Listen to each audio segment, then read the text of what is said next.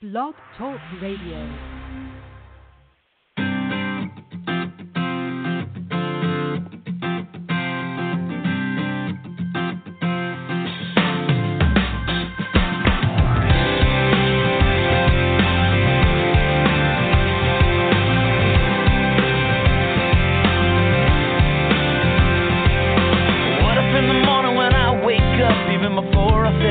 Coffee cup, I said, thank you. What if I looked at the day and the hours ahead, and before I moved forward, I bowed my head and said, thank you. Oh, I said, thank you. What if I looked at my life in a different way, took a little more time to stop and pray? I know it would change all the moments in between. So here I go. Thank you for everything. For loving me, it don't even matter what tomorrow brings. Well, I will sing my thank you for sun and rain, for what you give and take away, for all your goodness. I will always say thank you. Oh, I say thank you. What if I lost everything that I had? I could smile and somehow still be glad and say thank you, thank you. 'Cause life is joy, life is pain, but the prayer on my heart will never change. I'll say thank you, oh, I'll say thank you. Oh, what if I looked at my life in a different way, took a little more time to stop and pray? I know it would change all the moments in between. So here I go. Thank you for everything. For loving me, it don't even matter what tomorrow brings. Well, I will sing my thank you for sun and rain, for what you give and take away, for all your goodness. I will always say thank you. Oh, yeah.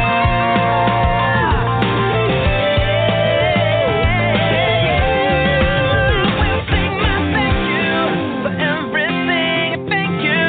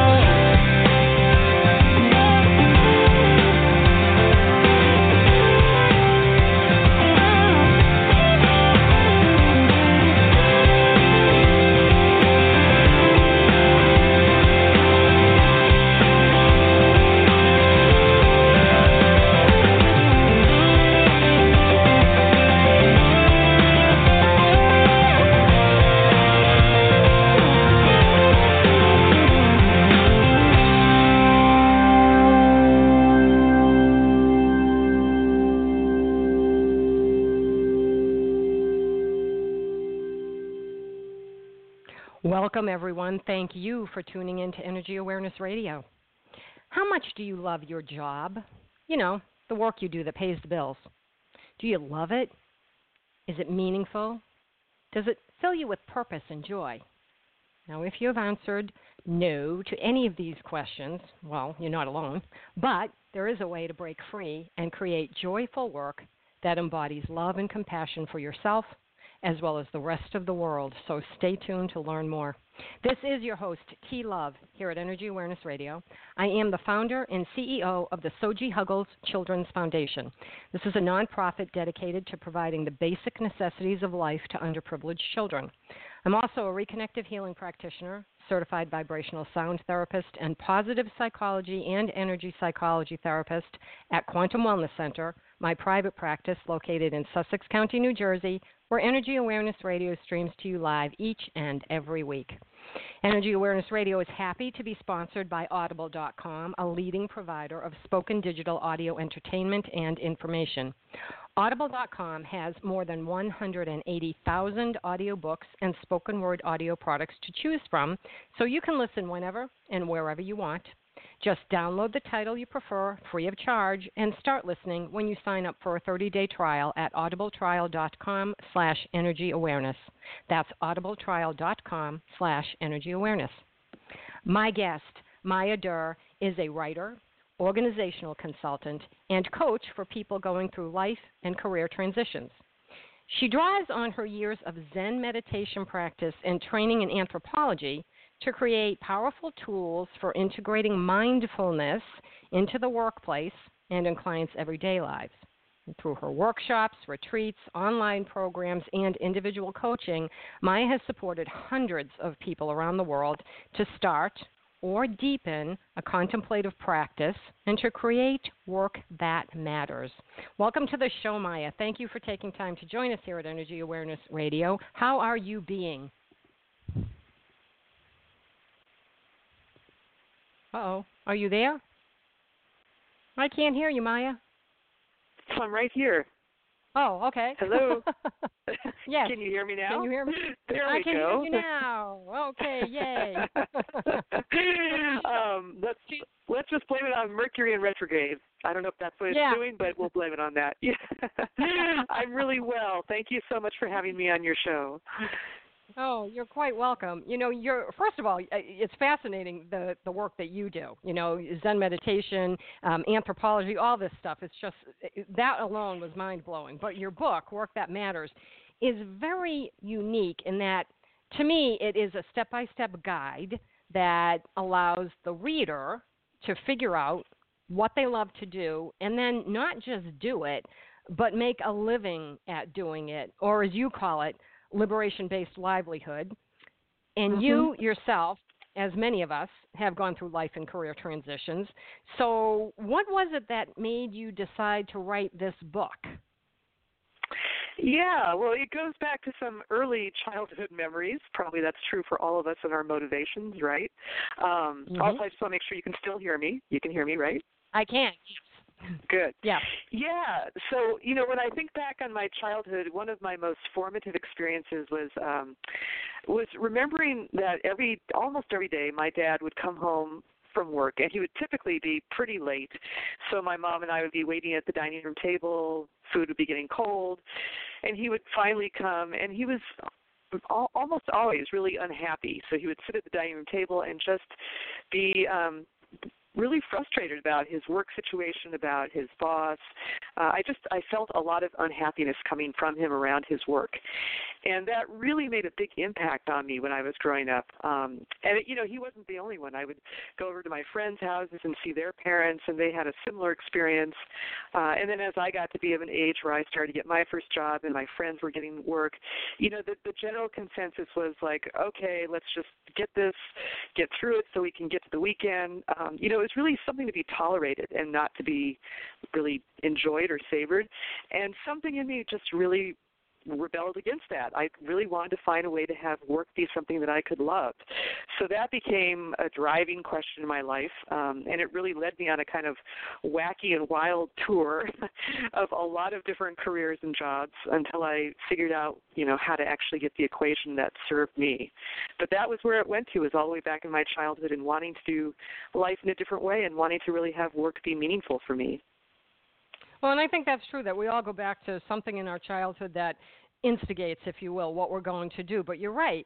When I was a kid, you know, it was just have a job, make it to the weekend, and just have a job to pay the bills. That's what the job was all about. It wasn't about fulfilling a purpose. It wasn't about feeling good or having a purposeful job or fulfillment of any kind. It was just pay the bills. That's all everybody did. You know, only a few people got to do what they loved. Yeah. Yeah. Yeah, and actually it's interesting as we're talking, I hadn't really thought about it before, but I bet you anything like that's at least in part an artifact of the working, you know, economic class that we grew up in. So it may be different if you come from a family where there's more financial resources. You may actually get more of a download like, yes, you know, you really can do what you love. Doesn't matter what it takes to get there. But I know, you know, I mean, my family was they weren't poor, but they were definitely like middle class, and so that just didn't seem to be part of the reality. It's like, this is just a job. Like, you need this to pay the bills. Don't have high hopes for it. Right. And then just get the kids through to, if you were lucky enough to pay for your children's college or whatever, to be able to do that. Yeah. Exactly. Oh, yeah. Mm-hmm. But your book is so funny that you said that I asked a lot of questions, and it's like, well, your book is based on asking questions. It's practical. It's inspiring. It's an exploration of the self through questions, exercises, and practices that, again, allows the reader to discover more about themselves and their real purpose. So I'm going to say that perhaps it opens up doors to things that one may not have even ever considered. Have you found that to be true? Absolutely. I mean, and actually this book had a life as an online course before it became a book. So I had the experience of getting to offer it to, many people and watch them go through the course and see their transformation. So it was really such a delight for me to watch, exactly what you're saying. Like, I think this process of inquiry and reflection and questioning for a number of people really opened up completely new possibilities that they would not have imagined. And I think it happens faster when I'd like to say that everybody eventually gets to figure out what it is they're supposed to do and what their purpose is here on the planet, but I don't think that's true. So nix that. I'm not going to say it. Right. Sadly, it's not true. Yeah. Yeah, it's not. But, I do think for many people, things just, first of all, I think that everything leads to something else. So even though you might have a job that you think is really, it becomes rote and it's boring and it doesn't have any challenge to it, somewhere along the line, whatever you learned during that period of time, you're going to use in a future job or somewhere in your life. So I think that everything is educational and is helpful and beneficial to you. But I think that we're also offered various choices. And regardless of what we choose, each one is guidance toward our destiny. But depending upon what we choose, it might take longer. It might be a longer approach to get there, whereas with your book, it's a means to get there faster, regardless of where you are on your journey. So anybody at any point can pick up your book, and if they follow the process you offer, they'll make changes that will lead them to a much happier and satisfying livelihood. And having said that, I mean, I believe that that's true. If you agree with that, what's the first step a person should take if they're not loving or feeling fulfillment with their work? Yeah, well, I would absolutely agree with you. For what you said, and that is my hope for the book, is that it does, offer people that journey to help accelerate the process. So one of the first steps that I would recommend is I think it's important to get clear on, where you're at in this process. And actually it comes later in the book. Maybe I should move it forward in the book. But I talk about what I call the 3 pathways to liberation-based livelihood. And it's not like any one of these is right or wrong, right? It's just like naming where we're at. And if, somebody could read my book this year and be on one of those pathways, if they read it 3 years from now, they might be on a different one. And, it requires a different kind of approach and strategy. But so, step number 1 is really understanding, okay, so where are you at in this process? And the 3 pathways that I talk about, the first one is, I'll call it plan your exit strategy. And it's often the first one that most of us think of when we think about, job and career transitions. It's like, get me the hell out of here, right? So that's definitely one. But I think it's interesting because I think it's often overused. And certainly when I look back on my life, my professional life, which is where a lot of the wisdom from this book comes from, is my own mistakes, right? But there were a number of times where I actually jumped out of careers or jobs, and I think I actually didn't do my own due diligence. So what I would find out was that, I might move into a different job or a different career, and it was great for 6 months or a year, and then I would find myself running into the same frustrations, just like, in a new form, right? So I think that first pathway, it's really important to understand, what exactly is it that's driving you to wanting to change your current situation? And sometimes there's really legitimate reasons. Sometimes you're in a work situation where you're not able to actually express what I call your core intention, and we'll get to that in a minute. Or maybe you're working in a situation, for example, like say you're a vegetarian and you work in a butcher shop. So every day you're going to go in and you've got kind of like a moral dilemma about your job because the values that you hold are in direct contradiction to your workplace, right? So those are situations where I think it really is important to plan your exit strategy. But a lot of times I think there's actually ways that we can grow through where we're at, and we need to grow, and that's the second pathway. So I call that learning how to love the job you've got. So, you know, that might mean like, you know, really identifying what is it, you know, there's actually things about my current situation that do work for me, and what is it I need to shift so that it could work for me much better. And that might be doing something uncomfortable, like, you know, going to your boss and asking for a raise or asking for flex time or, you know, maybe a new exciting assignment that you work on. So, you know, maybe that's what it would take for you to get into a place where you're in right relationship with your work. And then the third pathway is that maybe you're actually ready to start something entirely new. You know, that could be like starting your own business or actually going back to school and training for a new career. So that newness is, you're ready for it and you've done the due diligence to know that it's time for that. So I would say the first step is really understanding which of those three pathways you're on, and then the kinds of actions you take will flow from that. And creating the work that you love, to me, that's the hardest one.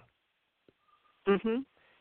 Because we can be, and I say this because Oprah used to say all the time, find your passion and then do it for a living. And I'd be like, but Oprah, how do you know what your passion is? You know, you got to find your passion. And I remember thinking, I mean, there's a lot of things that I am passionate about that I love to do. And I thought, if I love to do this and then I'm doing it for a living, I'm not going to love it anymore because now it's work. And I have to meet a deadline. You know, it's like knitting or needlepoint, all the different things, sewing. It's like you can't make a good living doing that. You know, I need to do something else. And I had a good job. You know, I was making good money, but I just wasn't happy. You know, corporate America wasn't the place I wanted to be. And I used to think about that all the time. And I remember just thinking that and wondering, how do people get to do that? So when I was reading your book, I was like, okay, plan your exit strategy. That's easy to me. Quit. You know, quit. You know, take a leap of faith. That's pretty easy. You know what you got to do. Loving the job you've got is seeking out those things within your job that you love to do and really being mindful of them and cherishing them and doing them really, really even more, like immersing yourself more, and then just doing the other things to get to that point, because that was the fun part of the job. And I remember learning early on that a woman told me that she didn't like her job anymore because her boss took everything away from her that she thought was fun. And when I said, well, you got to talk to him and tell him that. And she didn't want to. And finally she did. And when she did, he realized that, oh, he can't decide what somebody's fun is because he thought she wouldn't want to have done those things. So she got those things on her plate. Yeah. So she got those things back on her plate, but she was too timid to ask the question.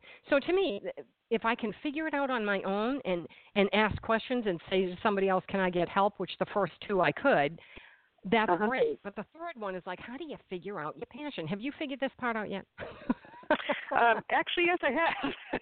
Yeah, I know. So, I mean, it's a great question because it hung me up for a long time too. And I have to say, like in my earlier years, like I mentioned, my wild and wacky career path, which I won't even. Well, if we have time, I'll go into it. But let's just suffice it to say, like I did made 4 major career changes and dozens of jobs within those.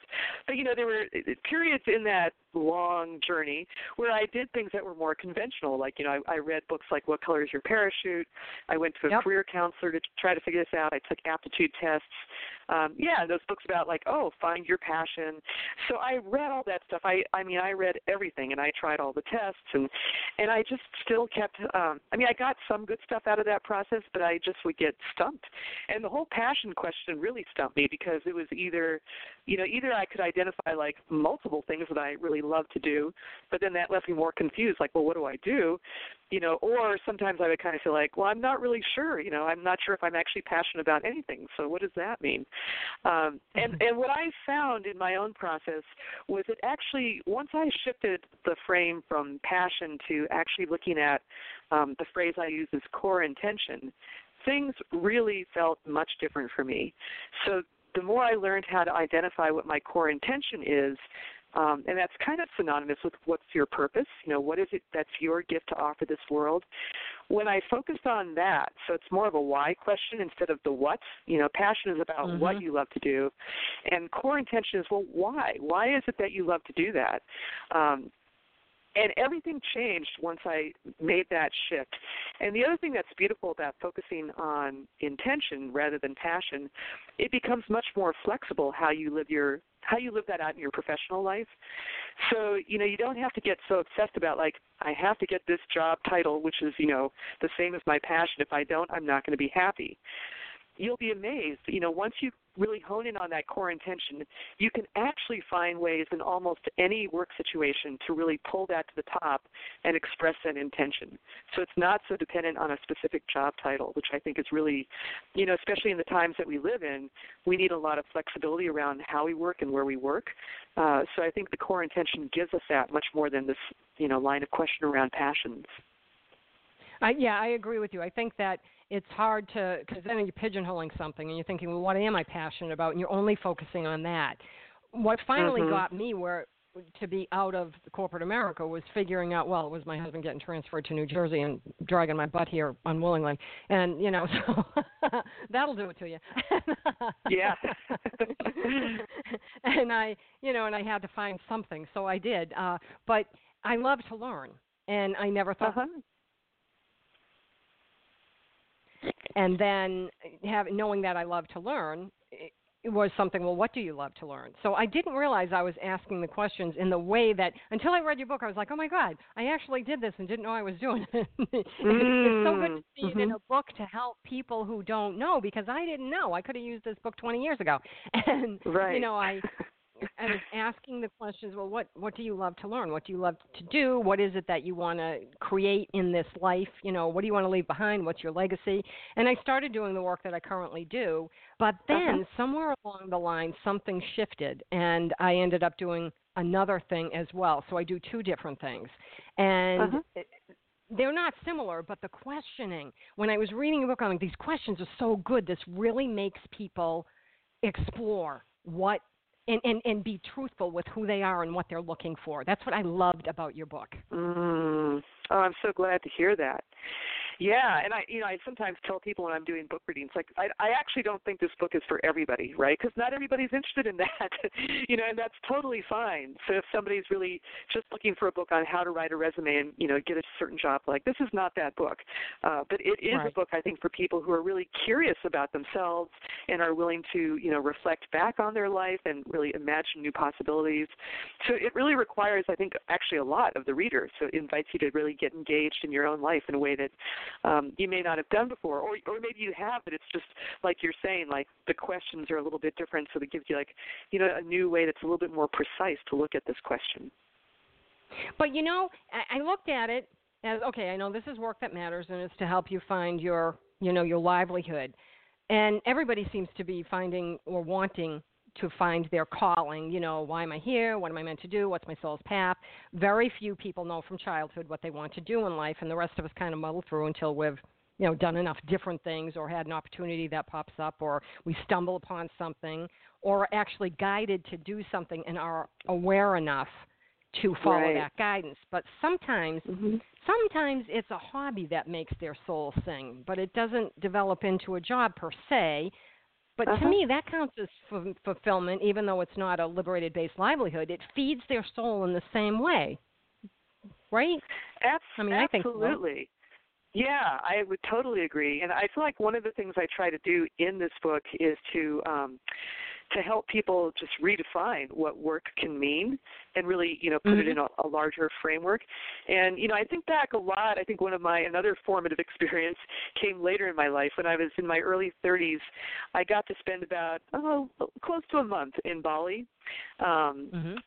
And I was in the little village of Ubud, which is where a lot of the artists are. The whole island is full of artists, right? And actually, in Bali, there's not even a separate concept of art. It's just part of life. And, every morning I would wake up and I would go and have a cup of coffee and, sit on my little veranda, and I would look out at life on the village. And I would just watch the flow of every day and what people did there. And it was fascinating to me because it was so different than what I was used to back here in the United States. But I would watch, and, in the morning there would be a group of women who would come out, And I'm not really sure why it was the women who always did like the hard work there, but that's the way it was. So they would go out and they would be working in the fields, or they would actually be working on the roads, like they would be doing road work and moving stones from one place to another. So they were out there doing hard work, but they had their kids with them. In the middle of, a couple of hours of working, everything would stop, and the kids and the moms would stop, and they would do a puja, which is a religious ceremony in Hindu. And then they would be laughing. So it was just kind of like this beautiful flow of, what here in the States I would call like, okay, well, there's work, there's worship, there's family and play and leisure time. But where we have it all kind of boxed off and segregated into different parts of our life, they were just doing it, all in the flow of one day. And so I came back, and that just left an impression on me. It's like, how could I live my life in a way that's more seamless like that, where I'm not, trying to struggle to find balance between work and family, but really that it can all flow together. So I think some of the book, anyway, was informed by that experience and really just trying to offer people a different way to think about work. And definitely, if you have a hobby that you love, maybe you're in a band and you love music, and it's not where your livelihood is coming from right now, but it's something that gives you a lot of joy, maybe there is a way to actually bring that more into the stream of your livelihood. So that's part of what the book is about, like some strategies to do that. But it's also, maybe that's fine. Maybe your day job is what it is, and it's totally neutral, and you light up at nighttime when you go play in your band, and that's what works for you. So it's just really honoring that we each have a different pathway to find what that means, that, pathway towards fulfillment. And we never know where anything is going to lead. I mean, some of the strangest things have led me to some of the greatest accomplishments. And I've thought, wow, I did not see that. And then once you see it and once you acknowledge it, you end up, it's almost like it just happens. It automatically, you become more aware and more mindful, and you spend, the name of the show is, but once you start seeing that awareness come to fruition in ways that you didn't imagine, you become more and more aware. And I think, too, hand in hand with that goes gratitude. Because gratitude, once you start being grateful, you get more of the things that you're being grateful for, and the abundance just starts coming to you. You're just abundant in every possible way. And people don't believe it until they actually experience it. And I think the same is true of awareness. Once you're aware of something and you realize, I didn't see that coming, you realize, okay, well, maybe I can extend myself a little bit this way and not expect anything. But that's when things come back to you. Yeah. Right. Yeah. Yeah, there's that wonderful saying that you've probably heard, that enlightenment is an accident and practice makes us accident prone. Yes. Yeah. And everything is a practice. Yeah, what you described is that. It's like the more, and again, just about anything can be a practice. So whether you have a gratitude practice, or a sitting meditation practice or yoga, the more that you do that and make it a foundational part of your life, you're really creating the conditions for these wonderful, synchronicities to come about that wouldn't have happened otherwise. But we can't know what they are until we create that ground for them to happen. Right, and let's face it, life is practice. Exactly. Well, hopefully it is. I think that's actually not true for everybody. I do think that practice requires us to be intentional about something. I think a lot of people go through life and don't actually hold that perspective that it's practice. It's more like it's just a grind to them. But it transforms into a practice when we hold that intention, like, okay, whatever this is, I want to learn from it, I want to grow, and that's what makes it practice.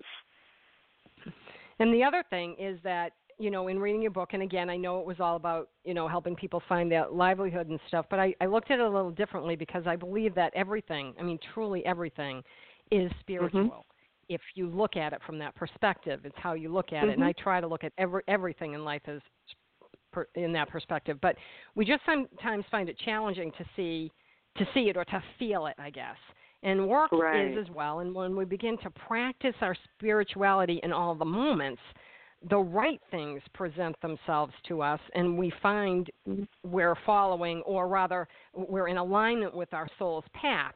So that includes our work, which no matter what the job is also spiritual.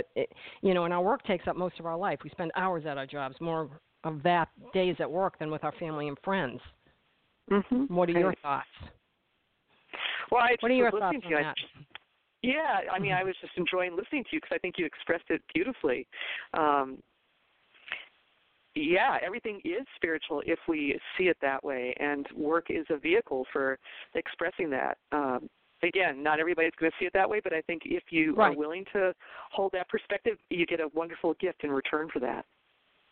Yeah.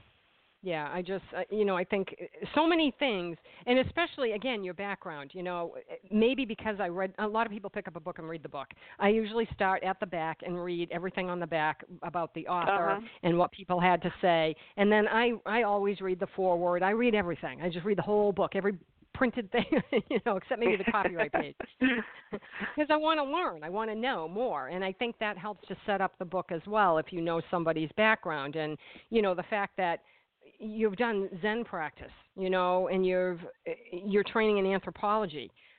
These things matter to how you put things out in the world, how you present to the world, and that background helps to present in a way that if people read about you, I think, and then they read the book, they'd get more out of the book because of where it's coming from. Right, yeah. Yeah, and, it was funny because when I was in the process of writing the book, I mean, I think every author probably goes through this, but you go through incredible moments of self-doubt, like, oh, my God, why am I doing this? And in my case, I was just thinking about all the different books that are already out there on this topic, and you begin to think, like, what could I possibly add to this, and there's some really great books that are about livelihood and finding work that you love. And I actually find this when I'm coaching people, too. This is an issue that comes up a lot because people will hit that point and they'll think, well, there's already a million people already out there doing that, whether that is like being a massage therapist or a musician, or, just name it. Like somebody is already doing what you do. But the whole point, and this is when I'm coaching people, I really try to, bring this out of them. Like nobody's going to do it exactly the way that you do it because of your life experience, because of you and your beautiful soul and who you are. So that's what really I think gives us, that's part of our purpose in being here is to show up exactly as who we are with all our gifts and with our soul bright and shining out. And that's going to be really different for each of us. So I appreciate that you take time to read that in the back matter of the book. Well, yeah, because to me it makes a difference where it's coming from. It makes a difference as to whether I'm going to purchase a book or not, to be honest with you, because if the person doesn't have much experience, I'm like, well, how can they write on this? I don't know what they're talking about, But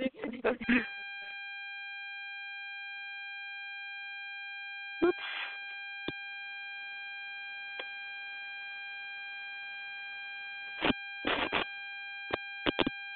Sorry, I'm just getting a buzz on my side.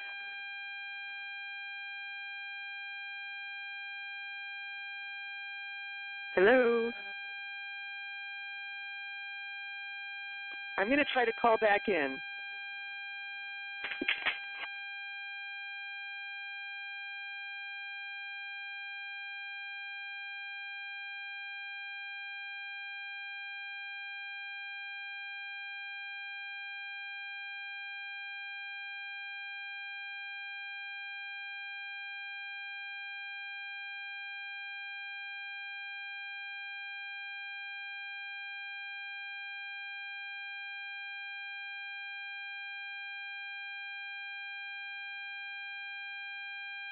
Hello?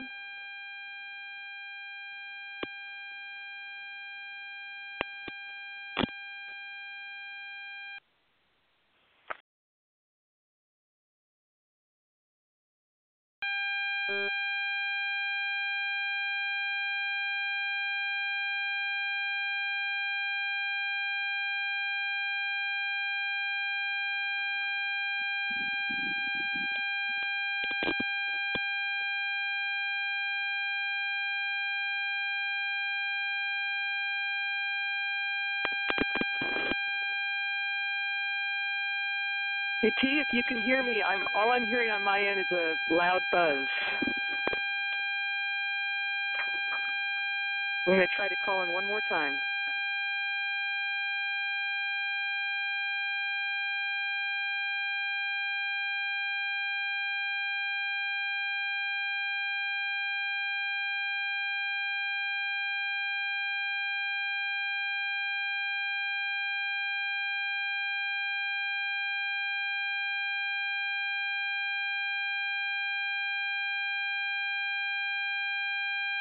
Hello?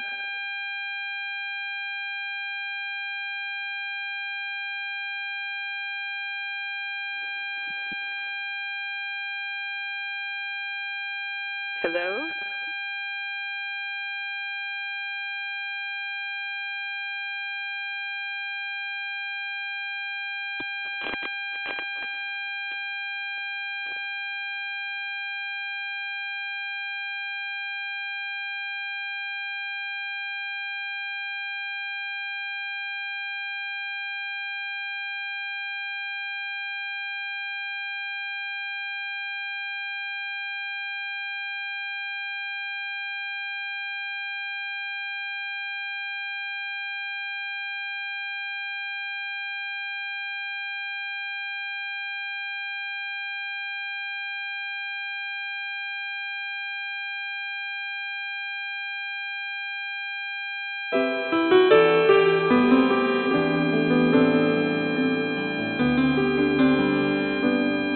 I got a roof over my head.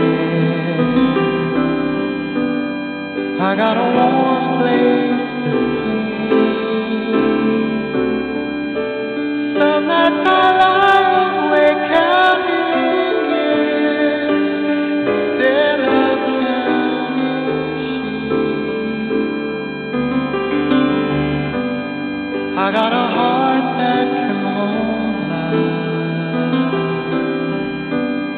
I got a mind that can think. There may be times when I lose the light and let my spirit sink, but I can't stay depressed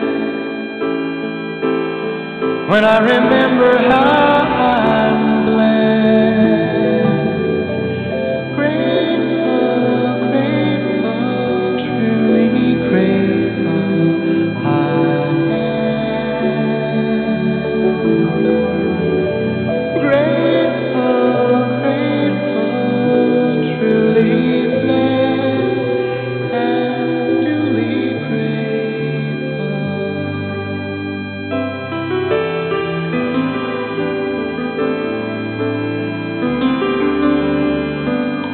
Within a city of strangers, I got a family of friends. No matter what rocks and brambles fill the way, I know that they will stay until the end. I feel a hand holding my hand. It's not a hand you can see, but on the road to the promised land, this hand will shepherd me through delight and despair, holding tight and always